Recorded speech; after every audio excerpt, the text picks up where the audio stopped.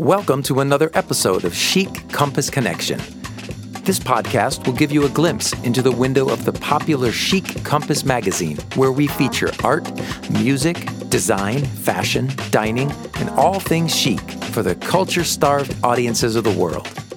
To view our magazine online, visit chiccompass.com. That's ChicCompass.com. We would also like to thank the Vegas Room in the historic Commercial Center in Las Vegas, Nevada, for inviting us to their supper club to broadcast our show. I'm your host, Jamie Hosmer. Let's introduce today's guest. Nancy Good is a multidisciplinary artist with an incredibly diverse background. Her creative pursuits over the past 3 decades have been heavily influenced by travels to Australia, Africa, Vietnam, childhood residency in Japan, adult life as an artist, photographer, musician, fly fishing guide, backpacker, writer, and teacher in Montana, Nevada, California, Tennessee, and Illinois, along with her eclectic DNA revealing connections with cultures the world over. Most recently, Good has received 3 congressional commendations for artistic contributions. Nancy, welcome to the podcast. Well, thank you for having me. And we should say we are in your beautiful core contemporary studio / gallery. Mm-hmm. Yep. So as I look around here, can you describe to me what I'm looking at? Well, it's a cacophony of color. And because I am a musician, it is very musical in appearance, even though it's not like looking at sheet music. Colors vibrate. There's a lot of movement. There's tempo. There's disharmony as well as harmony. So yeah, it's me. One of the things that I found fascinating about you is that you have a condition called synesthesia, which somebody that I work with already has that as well. Mm-hmm. So I actually know the term. Okay. Most people don't understand the term. Can you describe that? It's where we have a certain number of senses that we're aware of, the 5 or sometimes the 6. And synesthesia happens or is a condition when a different sense, like taste, touch, hearing, smell, whatever, senses a stimuli. And so my form of synesthesia is related to vibration. I'm keenly aware of vibration. I know a lot of that is rooted in my musical background. But it's some artists will actually see colors. I don't necessarily see colors. I see the vibration, and I sense the vibration, and I need to communicate the vibration. So that's what comes out in my art, and it's my color palette, the shapes and forms, and it's noisy. That's fascinating. Is that something that in your daily life, do you ever want to turn that off? No, I love it. I didn't understand a lot of it before, and I mean, even sitting here, it's like there's vibrations that I'm sensing, and it's it's good. And I tend to keep this space very. I don't even know how the vibration level will feel like sanctuary. So people feel very comfortable when they come in here. They don't necessarily understand why, and it's because I have to maintain a certain vibration for my own comfort level. And so I put it out there and it comes back. I can attest to that. It is very comfortable sitting here, for sure. Yeah, that's interesting. The friend of mine who's also a musician who has synesthesia, he also has perfect pitch. So he hears a note, he instantly knows, oh, that's a C, that's a D. Yep. And he associates each note with a color, always. Mm-hmm. So if it's a C, I'm not sure if this is for him, but it's an orange. If it's a D, it's a blue. Right. That's all the time. It's so fascinating to me. And so obviously you incorporate that into all of your artwork. Mm-hmm. You probably don't really have a choice. I don't. It's where I feel the most comfortable.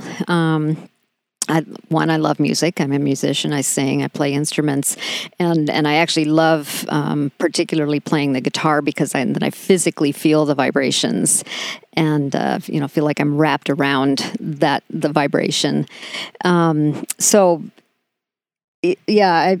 tried to do other types of art and subject matter, and it always comes back to there's something vibrating. There's something, there's some tension, and then a dissonance, and then it resolves itself. And I think back to being a musician, we understand that the strength of a musical piece lies in taking us on a journey through dissonance to a little bit of tension to the ear that even a non-musician will respond to, and then as we come back to harmony or back to one or something like that, then it's like the relief, we're home again. Right. Even if if somebody doesn't actually know why that's happening, right, they feel that response. Oh yeah, I mean, you think of movie scores and how the composer will create a piece that brings you to this climactic high, and you're responding to it physically and emotionally, and sometimes weeping, and then it brings you back down and back to a place of peace. And right, yeah, that's a great way to describe it. Can you tell our listeners about the different mediums that you work in? Okay, yeah.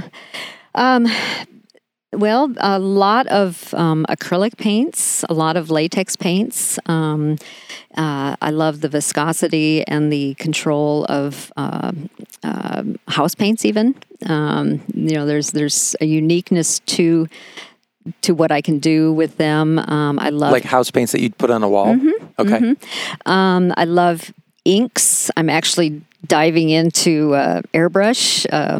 You can see my little scribbles over there. That's day 2 of my actually holding an airbrush, wow, which I'm in love with. Wow. Because of the way that it will help me do realistic type art, which is a lot of what airbrush artists will do, but because of the organic nature of it, because everything I create, there will be layers of organic looking elements or organic feeling elements, and diving into who we are on our smallest levels, and again back to vibration. Our atoms are constantly vibrating.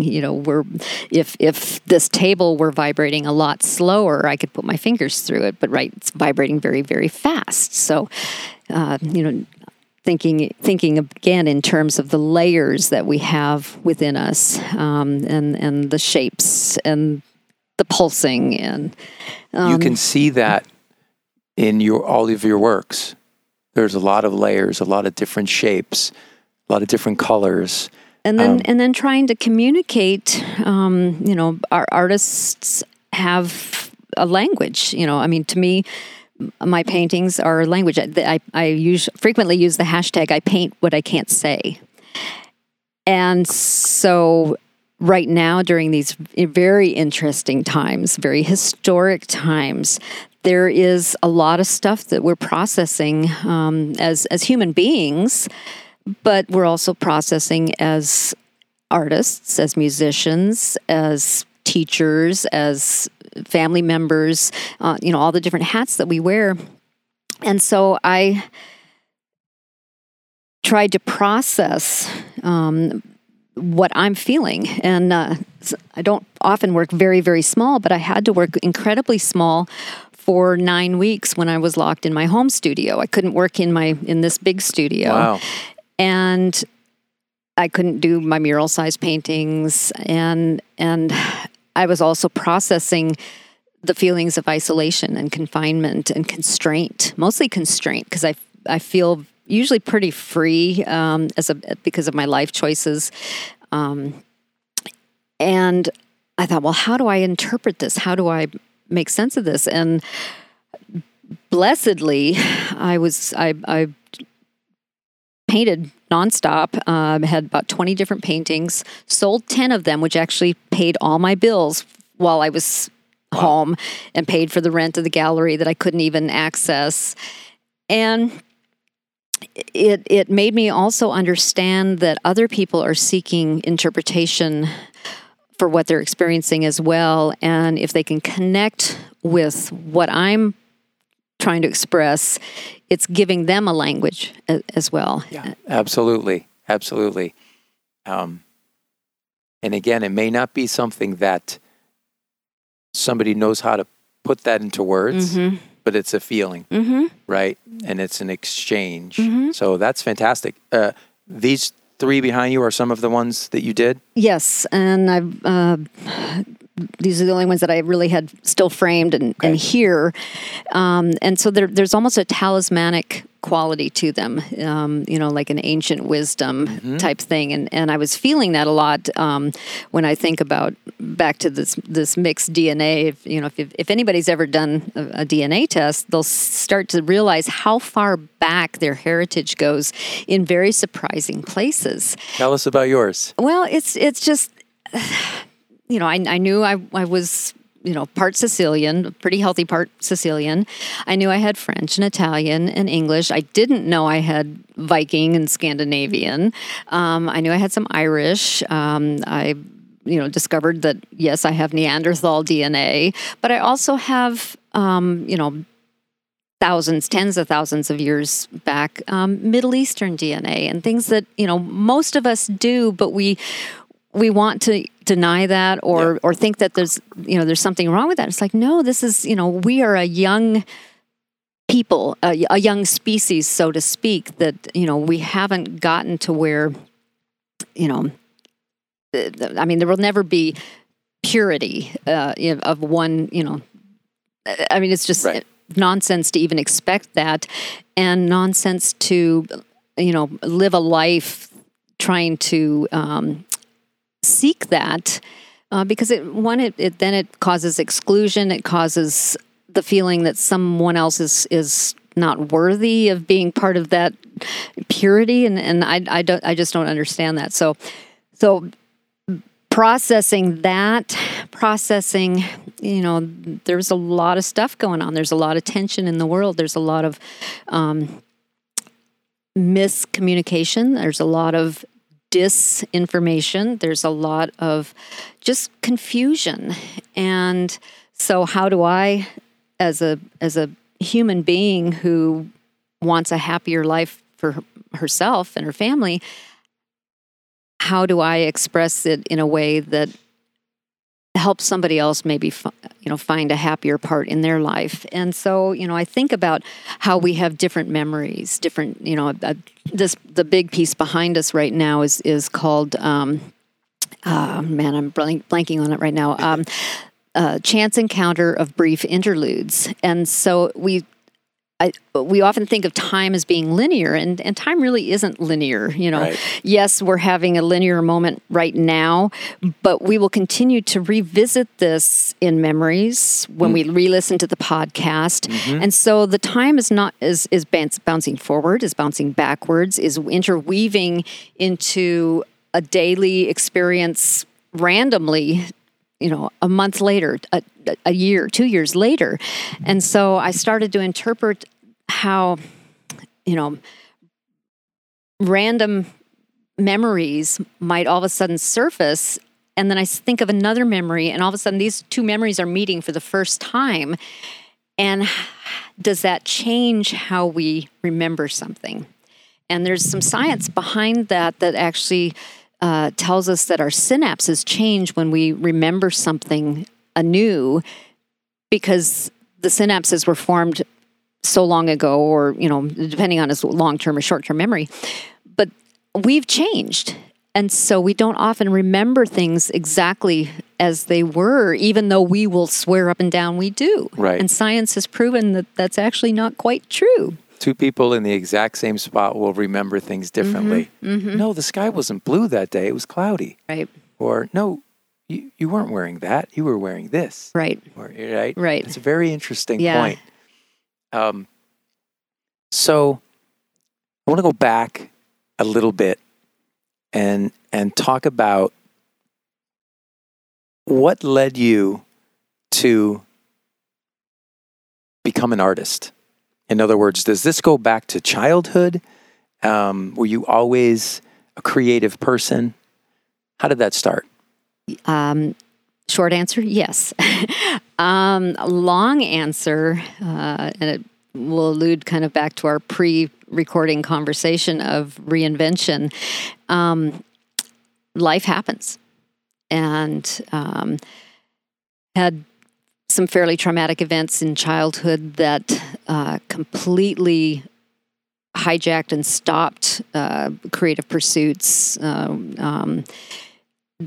that had a great impact on me later in life, because it was during, this was all during a developmental time. And when I realized later as an adult that though those traumatic events had happened and stopped my pursuit of guitar lessons, stopped my pursuit of piano lessons, stopped having even a safe and stable home, that's not necessarily the case now. And so it was, even though I was a lifelong singer, had pursued classical performance in college as well.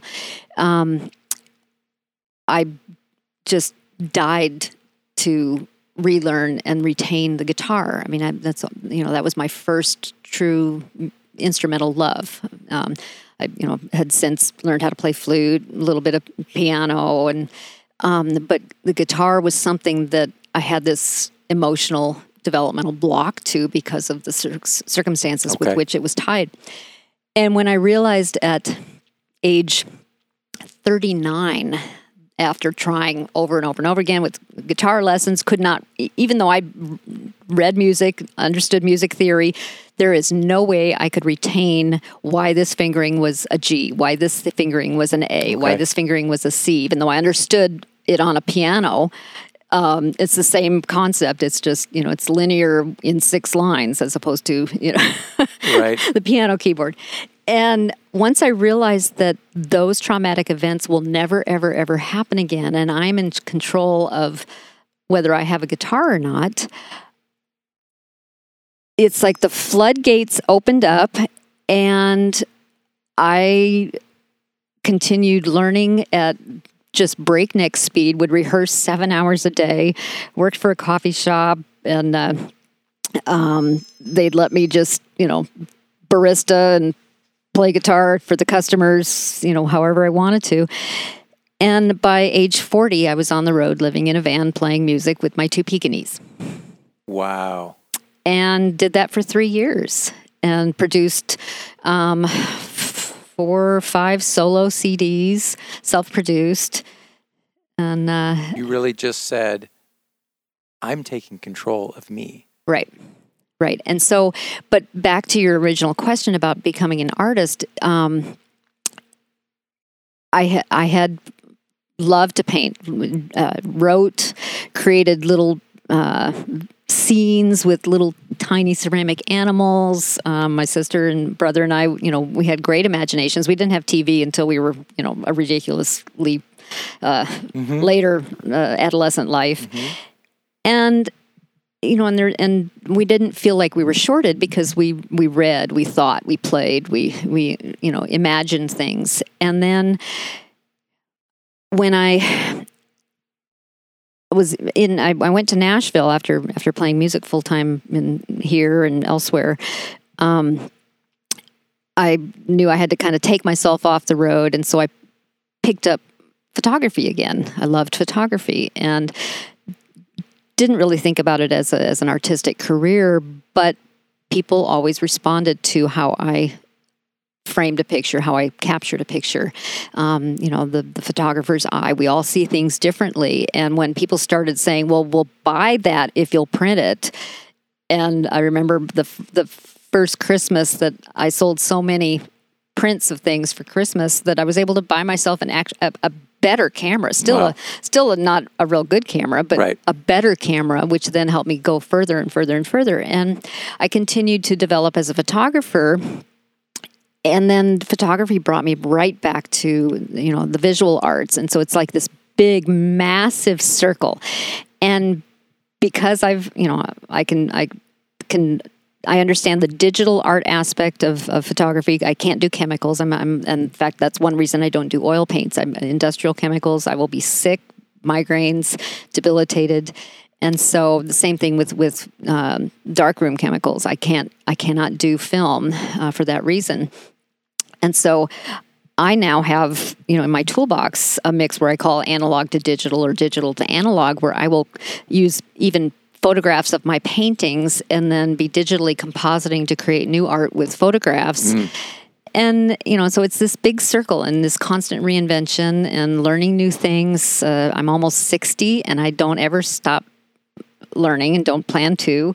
I started airbrush, like I said. Yeah, we were talking before we started, and you were pointing out the airbrush that you just picked it up 2 days ago. Yeah. Well, this is day 2. I've been watching, or I should say, devouring YouTube videos on on airbrush techniques and far different subject matter than I will ever paint, but the techniques are still the same. The controls of the airbrush itself, the thinness of the paint, the air pressure, the way to create certain shapes and lines and dots and things like that. It all matters. And so I'm learning and diving in and chuckling that,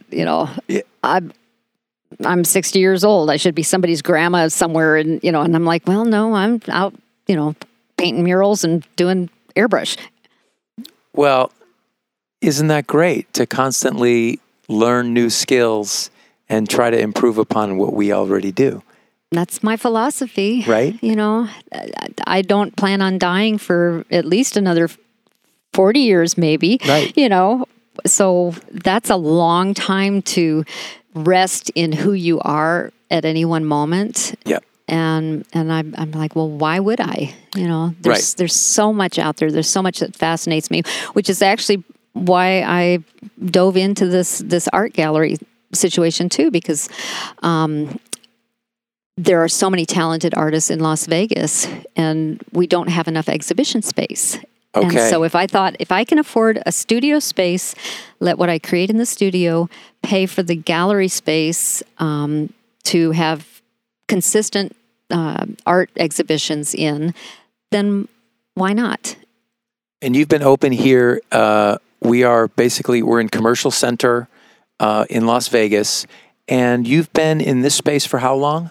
Almost 2.5 years in New Orleans Square. So it's on the Karen side of the Commercial Center. Yeah. So how often? Okay, so we are conducting this interview and this conversation. We are still in the COVID era. Mm-hmm. And so, for somebody listening to this podcast, maybe 2 years from now, I hope things are much different than they are now. But pre-COVID, how often would you display someone else's artwork as a show within this gallery? Well, year round. I mean, so the show that I have up right now is Katie Matheson's collection of art. We entitled it Immersion Diversion, mostly because of the way I've installed it, that the viewer becomes immersed in the art. There's certain little vignettes where you're surrounded by paintings or sculptures. And the diversion aspect of it is kind of diverting away from the white cube typical exhibition style that, again, is primarily what is in town, and diverting it into a very expansive installation rather than just, a white gallery wall and there's, so much space between pieces. We have surprisingly 89 pieces of Katie's work in here. Wow. And I tend to try to do new exhibitions about every 2 months. Okay. So we've got a 2-person show that'll be coming up again in November, two women, and I try to balance voices as far as artistic voices, from male to female to LGBTQ to cultural, people of color to different ethnicities and interpretations of life, because we need to hear those voices. Right. And we do ourselves a disservice if we're all only hearing our own voice or those who believe or understand life the way we understand it.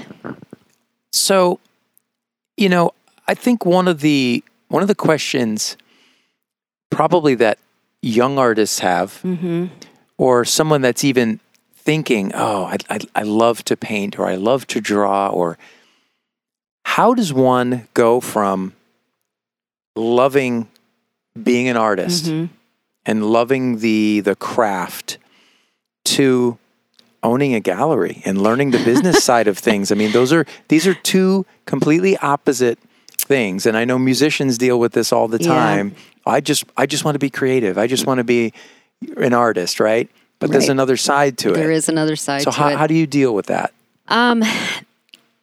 Interestingly enough, as a solo musician and solo touring artist, I did all my own bookings, all my own promotion, all my own, everything. And so those same skills from that time, which was far less digital than it is now, translate perfectly into what I do here in the gallery as a visual artist.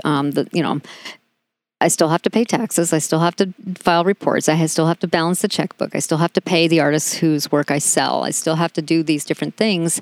But, I have to write press releases for local media. I have to, engage on social media. We talked earlier, pre-podcast recording, about COVID kind of forcing me to do more virtual content on the gallery website, and which is not a bad thing because it helps me brand beyond Las Vegas. And if people aren't able to travel to Las Vegas right now, or travel as easily or as comfortably, they can still engage with the gallery.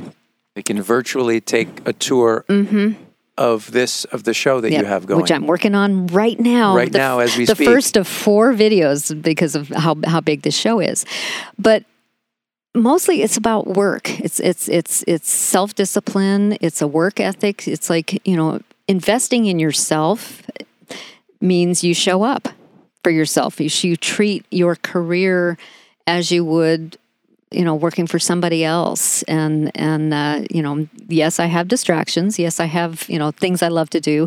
And thankfully I can balance out those distractions by immersing myself in one aspect of my art and then diving into another aspect later so I don't get bored or, feel stuck. But it really is about showing up.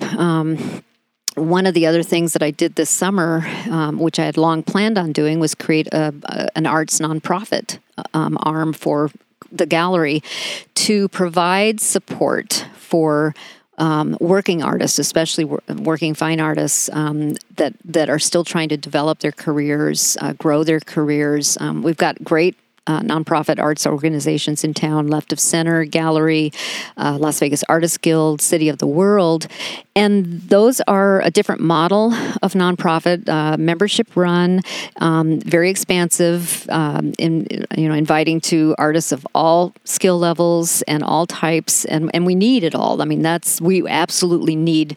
From craft art to fan art to lowbrow to highbrow, we need it all. That's when we are healthiest as an art community. But I saw one big gap in Las Vegas. There was very little support for working fine artists, and there are a lot of working fine artists coming out of UNLV's arts program, some of the other arts programs in town, and. So what do we do for those artists? Do they have to travel somewhere else to succeed as an artist? Well, maybe not. And so, the first step we're going to be doing is residencies for local artists. That will be application processes like any other.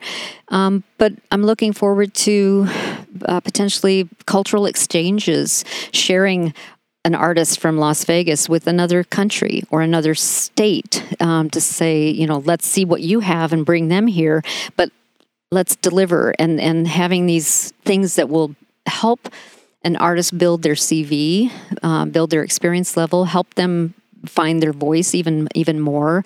It's what a long CV career. Curriculum vitae, resume. Got it. Yeah. And, for an exhibiting artist, our CVs need to have record of exhibitions, that we're constantly pursuing exhibitions. Okay. That gives us some validity in the eyes of future exhibition Gives you some curators. credibility. Yes. And if we don't have them because we're in a city that doesn't have exhibition space or enough exhibition space, then what do? We then have to travel, ship, great expense. And so the nonprofit is hopefully going to, put us in a position for grant funding, donations. I've already gotten, first donations for Core Arts Concord Inc., Casey for short. And it's wonderful because people do believe in the arts in Las Vegas, and we have world-class talent here. That's something that probably goes much too much unsaid, right? Yep.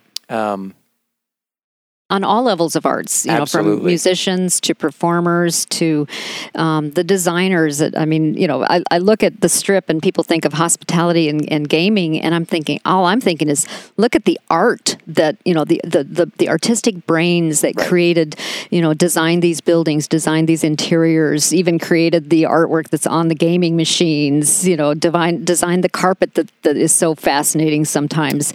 And then not to mention the performers and the performances and the shows that people travel from around the world to see, and the sets and the costumes, and it's all art. We are an art town, even though people don't look at that as being the first descriptor. There's a lot of creative thinking and creative minds that go into all of that, which leads me to a question. I always view creativity as such an important part of the fabric of humanity in general. What are your views on just basic creativity in unleashing someone's happiness, right? And potential. Yeah. No matter if someone is even an artist professionally or a musician or singer professionally, but just the act of being creative.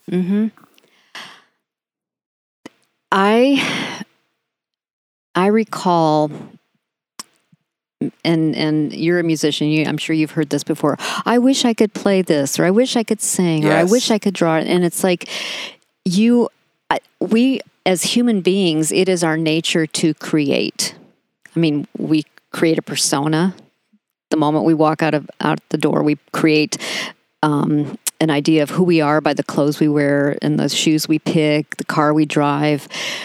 But more than anything, we are creative in our relationships with each other. We have the opportunity to create beautiful relationships and experiences, and but also with ourselves in how we look at ourselves. I'm old enough that I'm a lot nicer to myself than I was even 20 years ago, maybe even 10 years ago.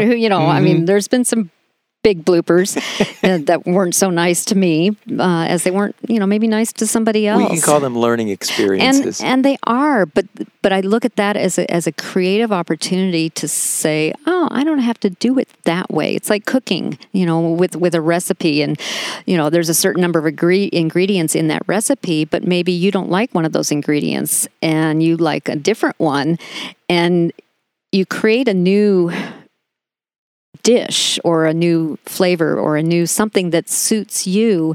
It's the same with,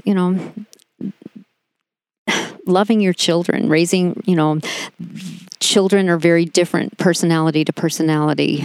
You have to find a way that reaches the individual that you are engaging with. What works for one doesn't work for another. So back to creativity is, okay, well, it's like problem solving. This didn't work. Well, maybe this will. And force doesn't work, 9 times out of 10. Right. And it creates more problems. So let's be flexible. Let's be adaptable, as we were talking before we started recording, and create a life that we love, that is rewarding, that is still challenging. my life in the studio, in the gallery, is very rewarding. It's still challenging every single day. Right. I'm wearing many, many hats and learning new things all the time. I'm, relearning how to video edit so I can create things. I was joking that the last time I edited was with mini VHS tapes, right. which will, tell you a little bit more about my age, but it's comical to think. It's like, oh wow, I haven't had to do this, and I'm not intending to become a videographer, but I know I need that skill, even at the minimal amount to do what I want to do for the gallery. And it's another way that you're being creative. And it is. And so letting all the synapses fire, left brain, right brain, I do know that about myself, that I'm incredibly analytical as well, and incredibly creative. And I just get to choose which side I want to use at any moment. And sometimes they're engaging together. Sometimes they're completely off on their own little journey somewhere. Nancy, where can people find you online and learn more about you and see some of your amazing, for the people that can't come to Las Vegas, which you should come to Las Vegas and come to Nancy's gallery because she has some amazing pieces here. Where can they find you online? Well, for the gallery, it is corecontemporary.com, CORE.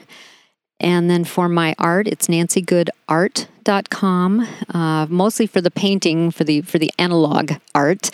For the digital work, for photography, it's New Light Photo Design, but photo with an F. I've definitely have two different artistic careers related to visual work.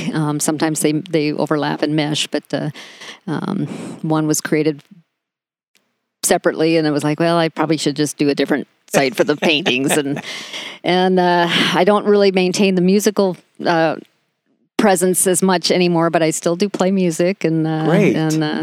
So sometimes that's here, sometimes it's out in Tacoma, California, at our hot springs, and wow, yeah. Sometimes somebody could walk in and hear you playing and singing. That is fantastic. Well, Nancy, this has been fascinating. Well, thanks, Jamie. I really enjoyed this conversation. We could keep going forever on so many different topics. Because we're old friends now. That's right. So we're going to have you back, and we'll talk about fly fishing, and we'll talk about classical voice training and a whole bunch of other stuff. Well, I would love that.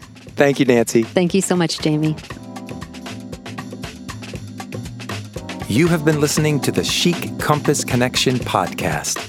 To learn more about Chic Compass magazine, visit chiccompass.com. That's ChicCompass.com. Thanks again to the Vegas Room for hosting us. Visit thevegasroom.com to find out more about this great supper club. This is Jamie Hosmer. Thanks for listening.